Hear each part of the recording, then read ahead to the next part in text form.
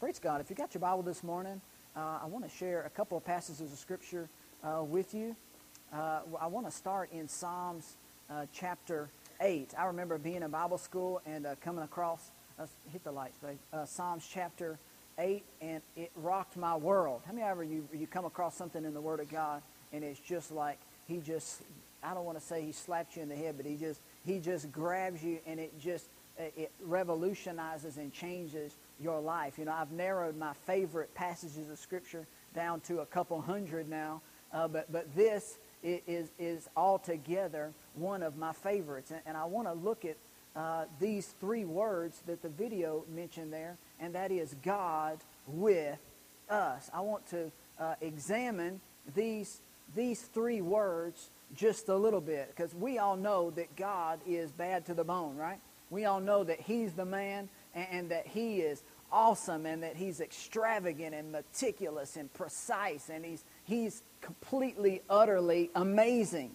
But the reality is He was willing to be all of that, and yet He was willing to be with us. So I want to talk about how God is the man. We're going to look at some scriptures that are just going to show that God is absolutely the man. But also we're going to look at some scriptures that He points out to the fact that you're the man. That He sees you, a man or a woman. He values you. He loves you. You're the object of His affection. How many of you know Jesus gave up a lot to come down here to be wrapped in swaddling, born of a virgin, wrapped and put in a manger with a bunch of animals? He left a lot for who? For you. So God is awesome. He's the man. But there must be something about us that He is so overwhelmingly in love with, that He's willing to leave everything, come cohabitate with us, and die the death of a criminal. There must be something about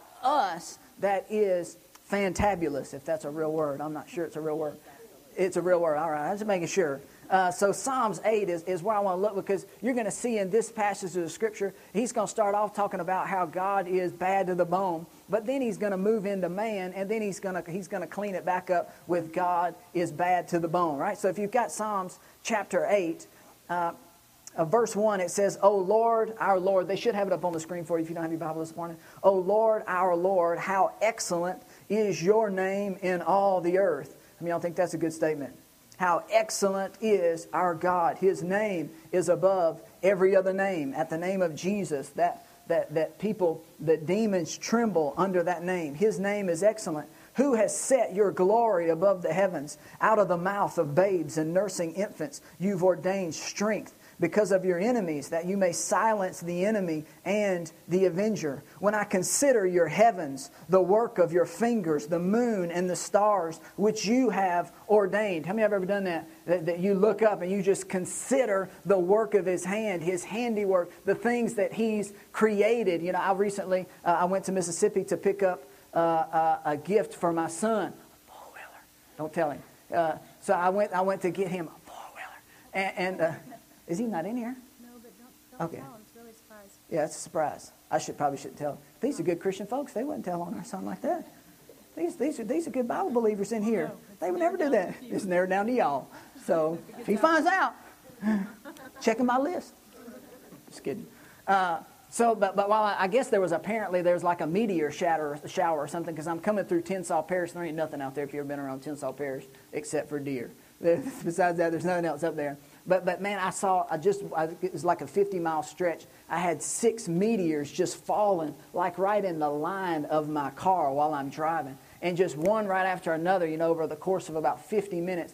I'm here. I'm with Him here. I'm considering that as David would sit on the backside of nowhere taking care of his sheep under the stars, he says, I consider your handiwork, and I consider what your own fingers have designed and placed, and I am in awe of you. How excellent is your name in all the earth. There's nobody like you. But then the very next verse it says, and yet what is man that you are mindful of him?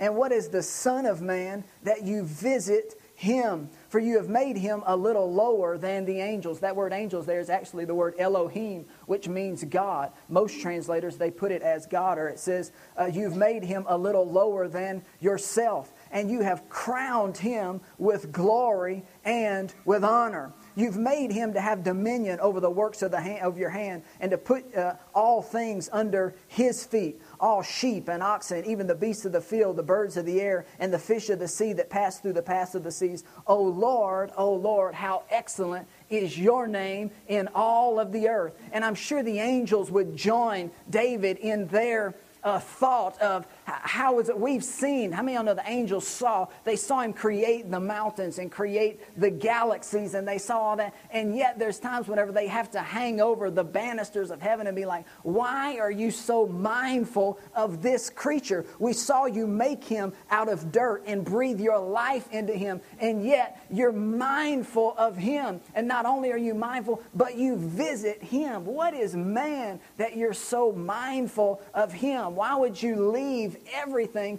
just to be with them? God with us. What is it about us that he likes so much? Because I know my flaws, and I know the things I've done, and I know my setbacks, and yet he's willing to give up everything just for us. The next verse here, it says Psalms chapter 134, verse 14 and 18, it says, how precious are your thoughts to me, O God. How great is the sum of them. If I could count them, they would be more in number than the sand. And when I awake, I am still with you. Again, he says, listen, your thoughts that you think towards me, if I could just gather the sum of those thoughts, they would be more than all the sand in the sea. Why is it that he's so mindful of us? Have you ever tried to count sand?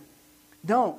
It's pretty pointless. I mean, you're not going to have... And here David, he's saying, listen, I don't understand why you're so mindful of me. Not only are you mindful, but the next he says, and you want to visit me. Matthew 18, verse 20, you can put it up there. It says, where two or more gather in the name of Jesus, he says, I will be in the midst of you. The Bible says that he inhabits our praise. Revelation 3:20, Jesus says, behold, I stand at the door and I knock. And if anybody will open the door, then I will come in and I will dine with him and he will dine with me. Well, why does he want to visit us? I'm from Woodworth. You know, what is it about me and all my flaws and my personality and my setbacks? Why does God want to be with us? What is it? And then he goes from there, and now he moves into, he says, not only do I want to visit you, and I want to be with you, but the next part he says, he actually crowns us with glory. You say, why in the world? What is it about us that he's willing to crown us? The Bible says in Genesis that after he created the earth and he created heaven and he created everything, that he made us, and we're the crown of all of creation. So I don't care how you see yourself. The reality is you're the crowning jewel of everything. My wife and I, we've been privileged to be to the Swiss Alps. And, you know, we've got a family in the church right now that's in Colorado. And my sister-in-law, her husband, they live in Park City. And you go there and you look at all of creation and you look at the mountains and all the stuff. We don't have as scenic stuff in Louisiana. Right, it's pretty, I don't want to say it's ugly, because there are parts of Louisiana that are... Swamp is really pretty. That's nice. Kudos, L.A. There are facets of it, but whenever you get outside of here and you get to some other parts, you find out all of creation. It's incredible, and yet he crowns us. He considers us the crown above all of them. Yeah. He wants to visit us. He's mindful of us more than we can count or hope or think or imagine. And then the next thing he says, I'll crown you with glory. He says, I want to put my glory. I want to stamp you, that whenever all the other lions and the bears and all the other animals that I've given you dominion over, that they recognize you, that you carry my glory. You are the one that I breathe my breath into. I breathe my life into. I gave a spirit that can forever be with me. And I'm sure the angels are like, why are you so mindful of these creatures?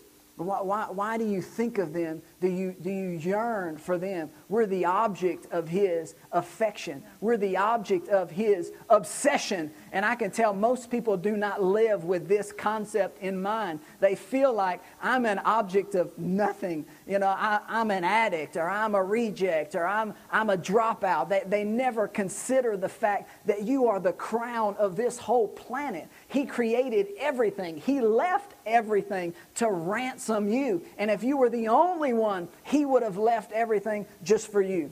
And you may never walk in it, and you may never realize it or never accept it, but it's a fact. And there'll be a day whenever you get to heaven, you're going to realize, I was the crown of everything. He left everything. He was pierced and died the death of a criminal for me. I'm everything. So good.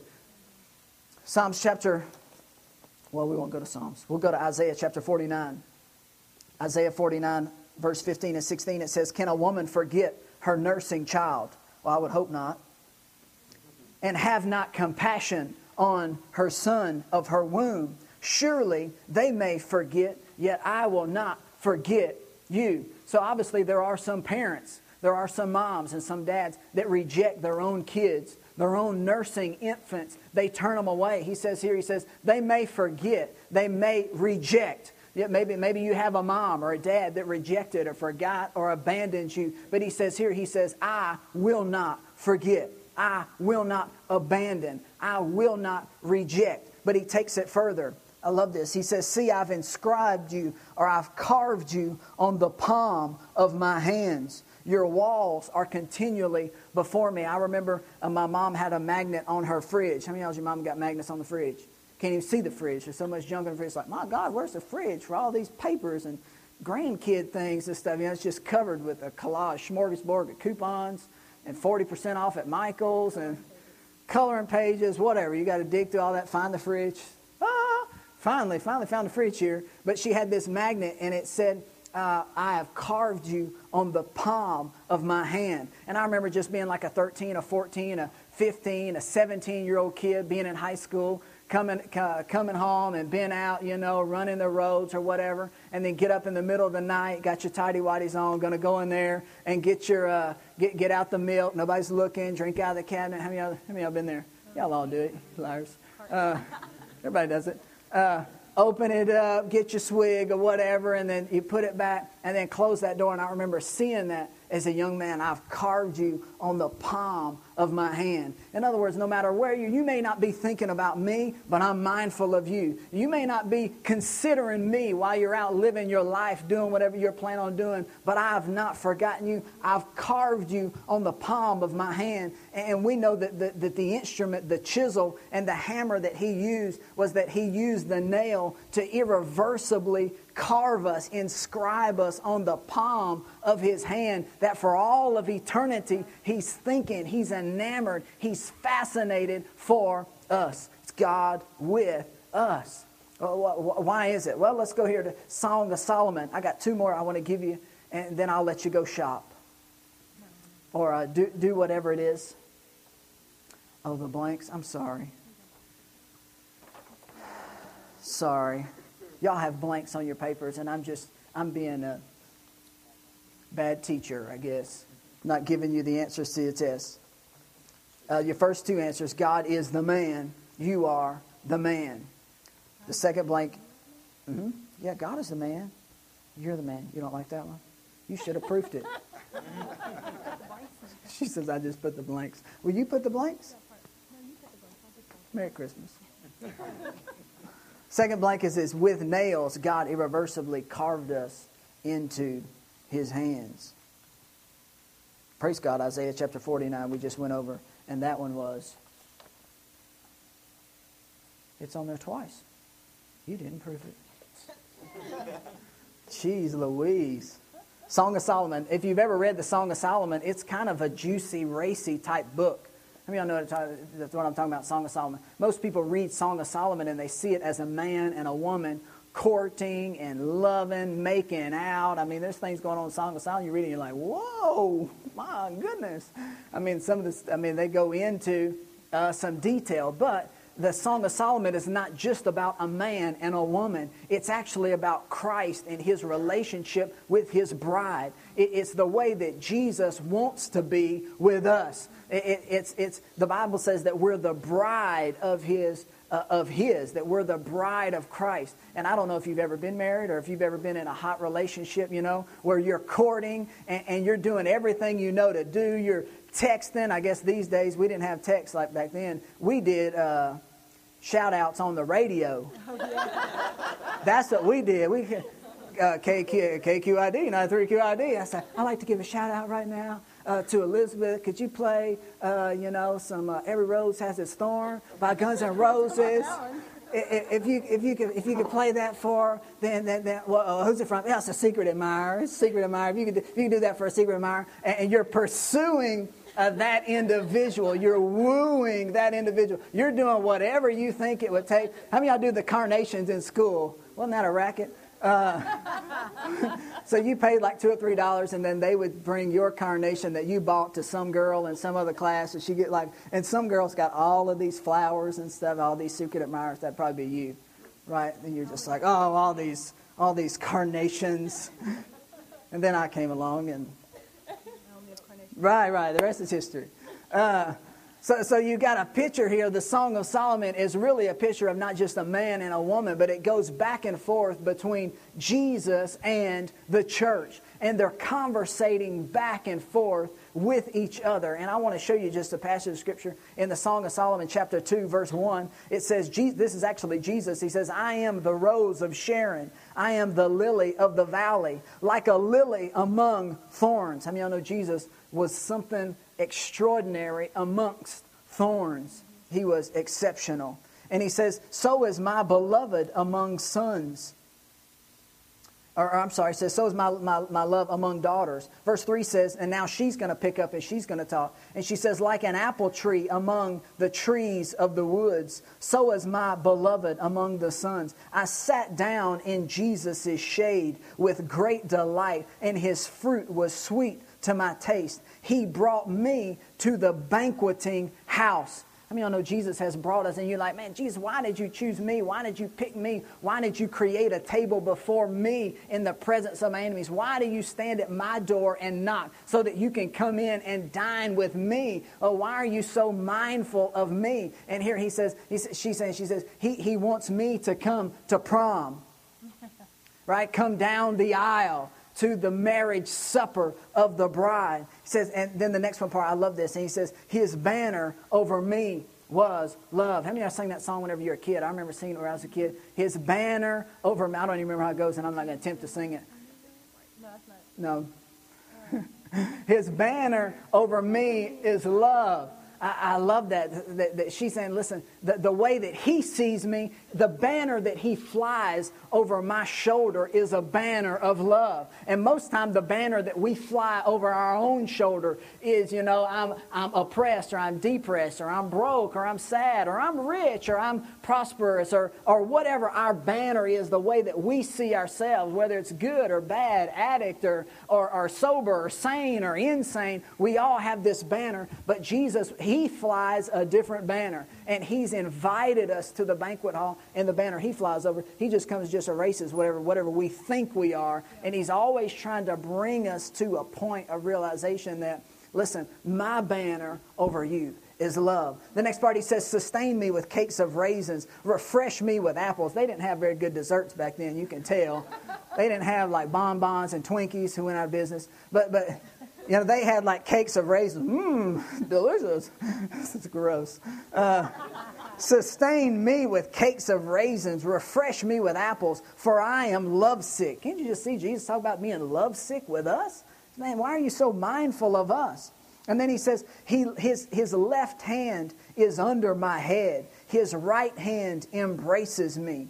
I charge you, O daughters of Jerusalem, by the gazelles and by the does of the field, do not stir up nor awaken until it pleases the voice of my beloved. Behold, He, Jesus, comes leaping upon the mountains, skipping upon the hills. My beloved is like a gazelle or a young stag. Behold, He stands behind my wall. He looks through the windows, gazing through the lattice. My beloved, He spoke and said to me, rise up, my love, my fair one, come away, for lo, the winter is past. How many of y'all know Jesus says, the winter's past? Your past is past. And you may have gone through some darkness and some coldness and some ice and some snow. But he says it's time for you to rise up. It's time for you to get up, to recognize the banner that's over you. And he says, he spoke to me, rise up, my love, my fair one, come away. The winter's past, the rain is over and gone. The flowers appear on earth, the time of singing is come, and the voice of the turtle dove is heard in our land. The fig tree puts forth its green figs, and the vines and the tender grapes give a good smell. Rise up, my love, my fair one, and come away. Of my O my dove in the cleft of the rock, in the secret places of the cleft, let you hide your face. Let me hear your voice. He says, I want to hear your voice. Your voice is sweet. Your face is lovely. I love that. I want to tell you, God, He wants to be with you. He left everything to be with you. He values your voice. He values your face. You say, I don't feel valuable. I'm telling you, you're the crown jewel object of His affection. He left everything to be God with us. Your voice, your face, everything. You can see He's jumping like a gazelle. My God, how many other ways can they describe how He wants, He longs to be with us? He wants it. He says, but now He gives us a warning. How many of y'all love when the Bible gives us a warning?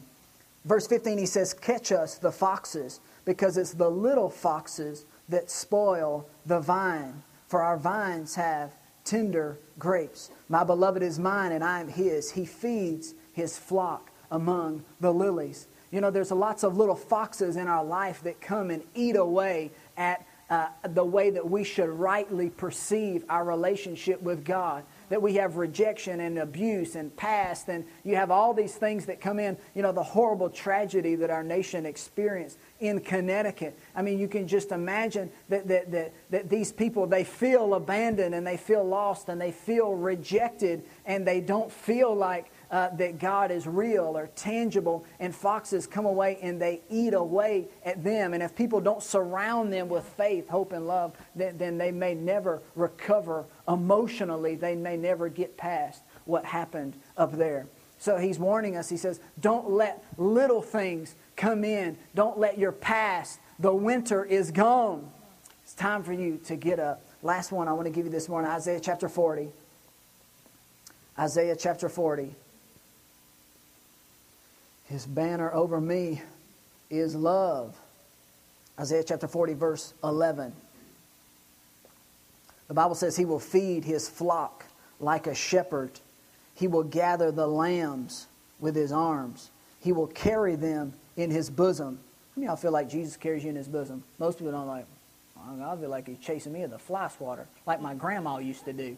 How many of your grandma used to chase you with a fly swatter? Or switches. Did y'all get switched? Switches. Switch. Woo, man. Nothing worse than a good switch. And He says, listen, He carries us in His bosom. He says He gently leads those who are young. Verse 12 says, who has measured the waters in the hollow of His hand? Who's measured heaven with a span and calculated the dust of the earth in a measure? Who's weighed the mountains in scales and the hills in a balance? Who's directed the Spirit of the Lord, or His counselor has taught Him? With whom did He take counsel, and who instructed Him? How many of you know God doesn't take instruction from others? There is nobody that can instruct Him in knowledge or wisdom or grace. There is nobody. He alone holds the span of the universe in His hand. He alone measures the ocean in jars. He alone is capable and able to do these things. Have you not known? Have you not heard? Has it not been told you from the beginning? Have you not understood from the foundations of the earth? It is Him who sits above the circle of the earth, and its inhabitants are like grasshoppers. He stretches out the heavens like a curtain, and He spreads them out like a tent to dwell in.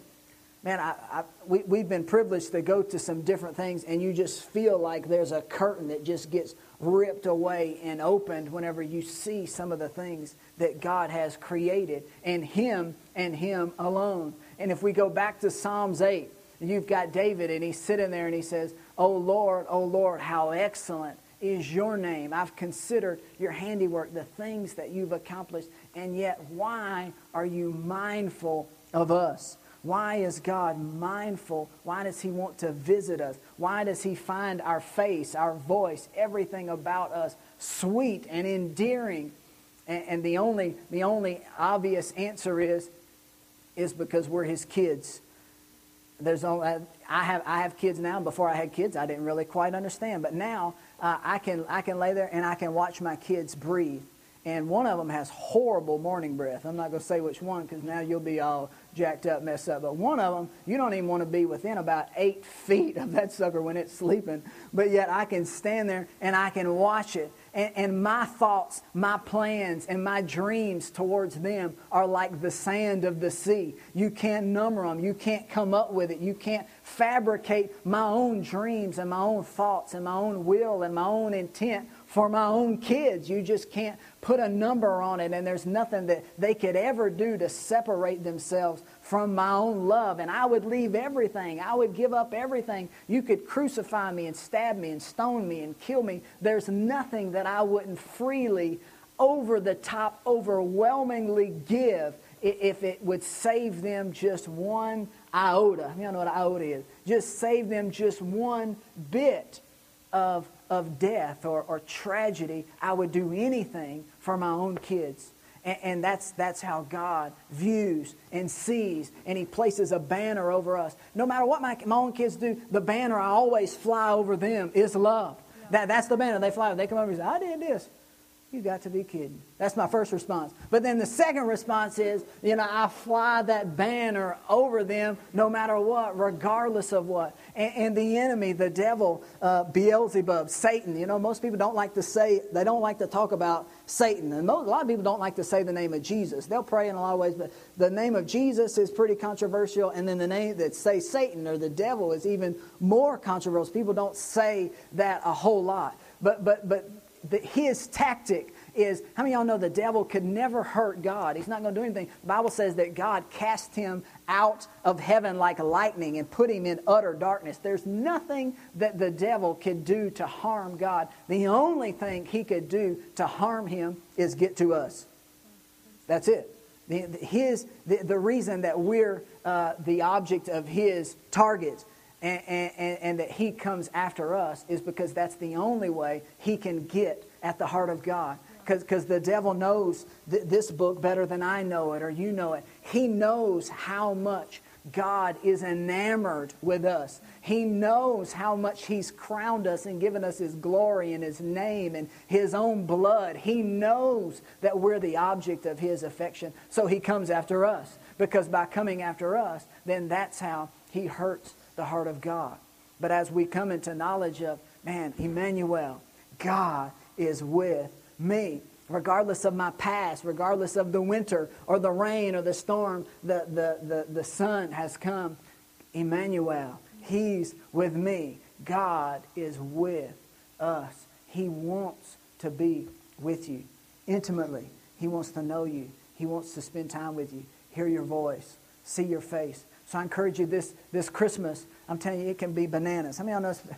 Oh, goodness. I don't even want to leave the house from like the past couple days. I decided, I'm going to cross the river. We live in Moss Bluff. And then I came over there, what is the river by Target, and it's like bumper to bumper, bumper to bumper, bumper to bumper. And I call her, I'm like, oh, Lord, is there a shortcut? Is there any way I can just like turn and revert and get around? I mean, this season can get about a lot of other stuff. It can get really hectic. And I told Mandy, or I told somebody else, I'm ready for it to be over. I'm ready for it to be over, that side of it. But this side of it, we don't ever want to be over. This reality of who we are in Him, His affection towards us, that we never want to allow anything to get away from. He's with us. He's for us. He loves us. He wants us. He's God with us. Praise God. You want to say anything? Yep, we'll pray together. Let's pray together. Thank you, Father God, that you're awesome and you're wonderful. And we're so thankful for you and how wonderful you are to us. And what is man that you're mindful of us, that you think about us more than the sand of the sea, and you visit us and you crown us with glory. We're forever indebted and forever eternally grateful for how you see us. I pray for every person under the sound of my voice that this Christmas, it can be a dark time for people. But I pray for the light of the gospel, the good news, the same thing that Peter gave Cornelius, that they see that you, Lord Jesus, that your banner over them is love, that you're the affection of their heart, that you're their all in all. I pray, Father God, for every person this Christmas that we value our relationship with you. Emmanuel, God is with us. I thank you, Lord, for how good you are. Praise God. I want to give you opportunity. If you're here, some of you, there's several of you have never been here before. I don't want to leave this atmosphere without you having an opportunity to be saved, be born again. Maybe you say, I don't feel like the banner over me is love. I have a banner of rejection or addiction, or maybe it's pride. It could be anger or whatever it is. And you say, I need help. I just would like prayer today. Even if you've maybe been born again, you say, I've been born again, I got saved in Sunday school or something like that. But you say, I need God to work in my heart. I need Him. He's with us. I just want you to know He's with you. He's for you. And He wants to hear your voice. He wants to see your face. But Jesus stands at the door and knocks. And we have to open the door. We have to open that thing up and allow Him in. If you're here this morning and you say, I need Him to come in this Christmas, this year. I need Him. If that's you, I'd ask you to raise your hand. Is there anybody like that? Yes, ma'am. I see that hand. See that hand. Anybody else? We'll just take a minute. I'm not going to call you down. I'm not going to embarrass you. I just want you to acknowledge. Yes, ma'am. I see that hand. Thank God for His goodness, how awesome He is. He works in us. Anybody else? We're going to pray together and just set our attention. The Bible says set your affection on things above. And we all have to do that. You know, preachers have to do it. Everybody's got to take times in their life where they're just like, God, again, once more, I dedicate my life to you. Is there anybody else before we pray? Praise God. We're going to pray this together as a church family. I just ask you to repeat after me and let it register in your heart. I wouldn't just ask you to say something and you not mean it. But if you mean it, then let it register with your insides. Everybody say, Father God, in Jesus' name, I thank you. I recognize your banner over me is love. I am the object of your affection. You left everything to be with us. I love you. I honor you. I receive you. I believe you came born of a virgin. You grew up and you died on my behalf. And you are risen from the dead. I confess you're my Lord. You're my Savior. But also, I love you. And you love me. You follow me. You search for me. You're mindful of me. And I thank you that you visit me. I thank you, Lord, for it. In Jesus' name, amen. I just want to mention one thing. This has nothing to do with your feelings. Everything he talked about today it's fact. God feels that way about you no matter how you feel about yourself. When you look back and you count all your mistakes, or you look at all your mishaps or your failures, I just want to encourage you that no matter, put all that aside. God loves you unconditionally. So it doesn't matter how you feel. It doesn't matter how you see yourself. Because God sees you in a completely different way in the light of the Word. So when you spend time reading your Bible, when you come to church and you get in the Word and you hear what God thinks about you, you see the plan that He has for your life, that's when everything can start to change. And you start to line how you see yourself up with, that's how God sees me. That's what I should think about myself. Not be so concerned with what other people think about you or what you think about yourself, but really what God has to say about you. Amen. I love whenever the angel came to Mary, she says, Mary, you're blessed among all the other women. And he says, you're going to conceive and you're going to have a child, and his name will be Emmanuel, mighty, excellent. And if you studied out all the list there of all the things that he is, But first and foremost, He's God with us. He came to dwell among us, dwell with us.